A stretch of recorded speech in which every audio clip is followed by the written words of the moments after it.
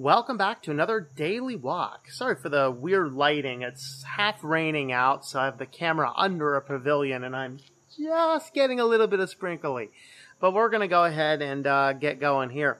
And today I kind of want to talk about this idea. I was talking with a friend about this yesterday, and so I wanted to think about it a little bit more and then go into the scripture and see what the scripture would have to say. And it's about standing alone even when the whole rest of the world seems to say the opposite direction. And I'm talking specifically now about how do we as Christians respond to things like the church growth movement, where it is, I look around at all of what they're doing. I look around at the doctrine and the denial oftentimes and the rejection oftentimes of the true gospel of Jesus Christ. And what I start to see when I'm seeing that is it starts to get to you going, like almost every single church is following this thing. Why am I not following this? And I have to keep going back to Elijah. Okay. We have to understand this, that the religious leaders of Jesus' day were the Pharisees, and Jesus basically said, hey, do what they tell you to do, but don't do what they do. They're clueless.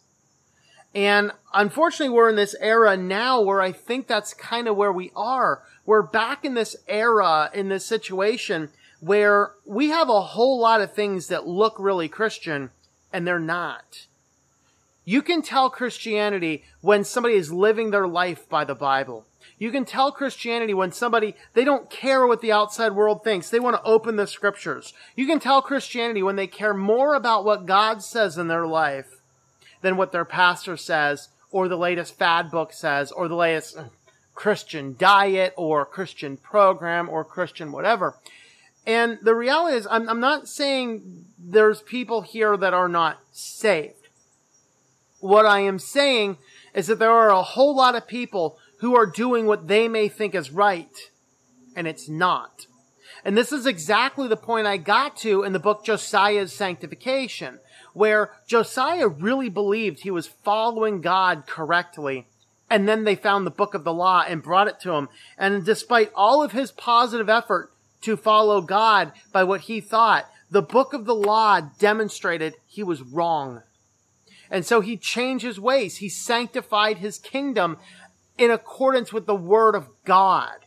And that is what the important part is. And so as I was discussing this, it's like I talked to so many people about some of these issues, and most of them are like, well, what's so wrong with this? Well, what's so wrong with this?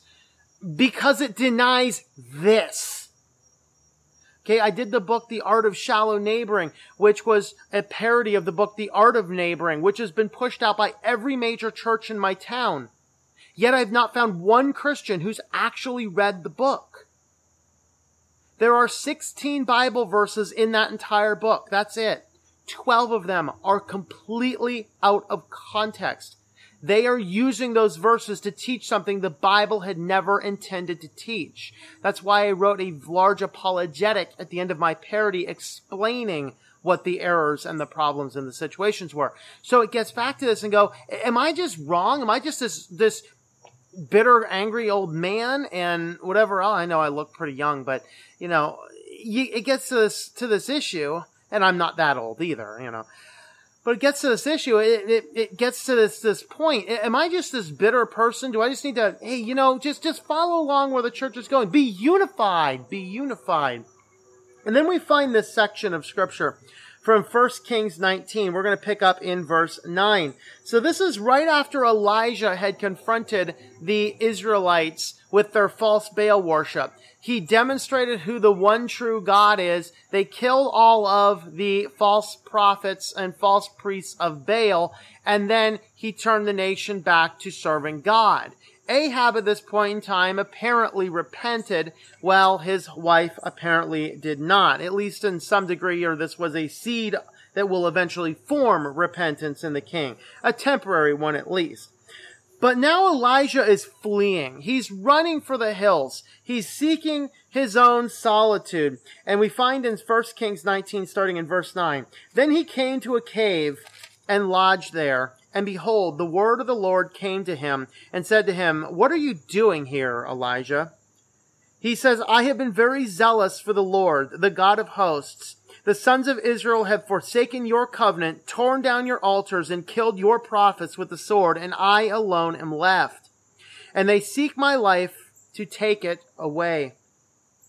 And God said to him, "Go forth and stand in the mountain before the Lord.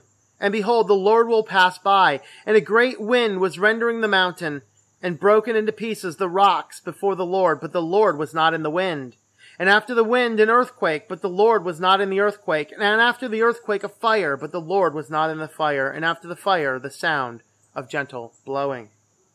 When Elijah heard it, he wrapped his face in his mantle, went out and stood at the entrance of the cave. And behold, a voice came to him saying, "What are you doing here, Elijah?" And then he said, "I have been very zealous for the Lord, the God of hosts, for the sons of Israel have forsaken your covenant and torn down your altars and killed your prophets with the sword, and I alone am left, and they seek my life to take it away."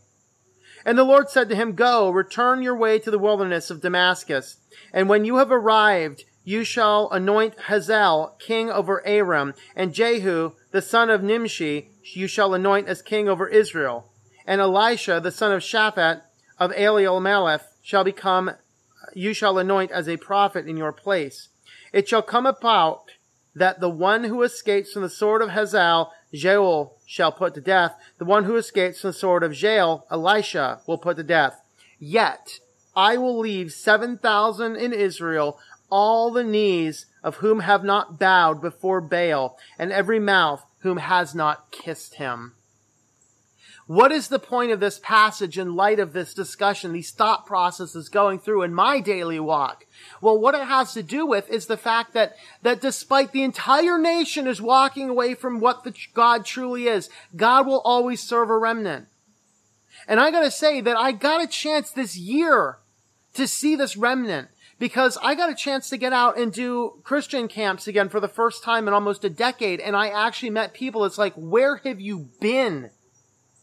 These are people who have not bought in to all of this pragmatism and the cool and cutesy and fancy ways. And these are people who truly live by the gospel of Jesus Christ, not people who look for church growth plans and practices to get the numbers of people here, who are not doing church to entertain themselves, but to actually preach the gospel.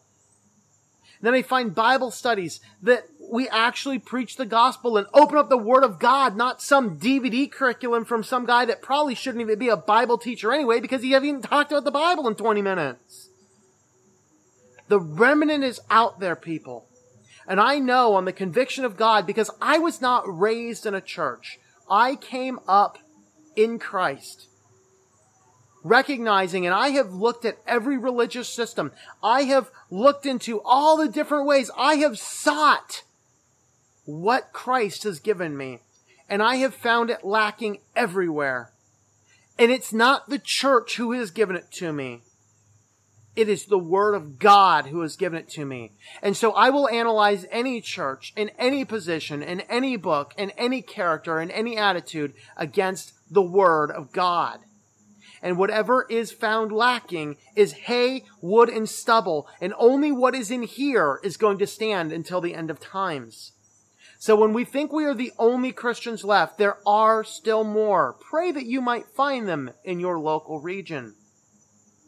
But remember, even if the whole world seems to have gone crazy, the whole world seems to have left behind the entire concept of Christianity, remember, it is the voice of God is what we obey. Not the church, not the pastor, not the books. It is the voice of God that we obey. And the voice of God is always in alignment with this.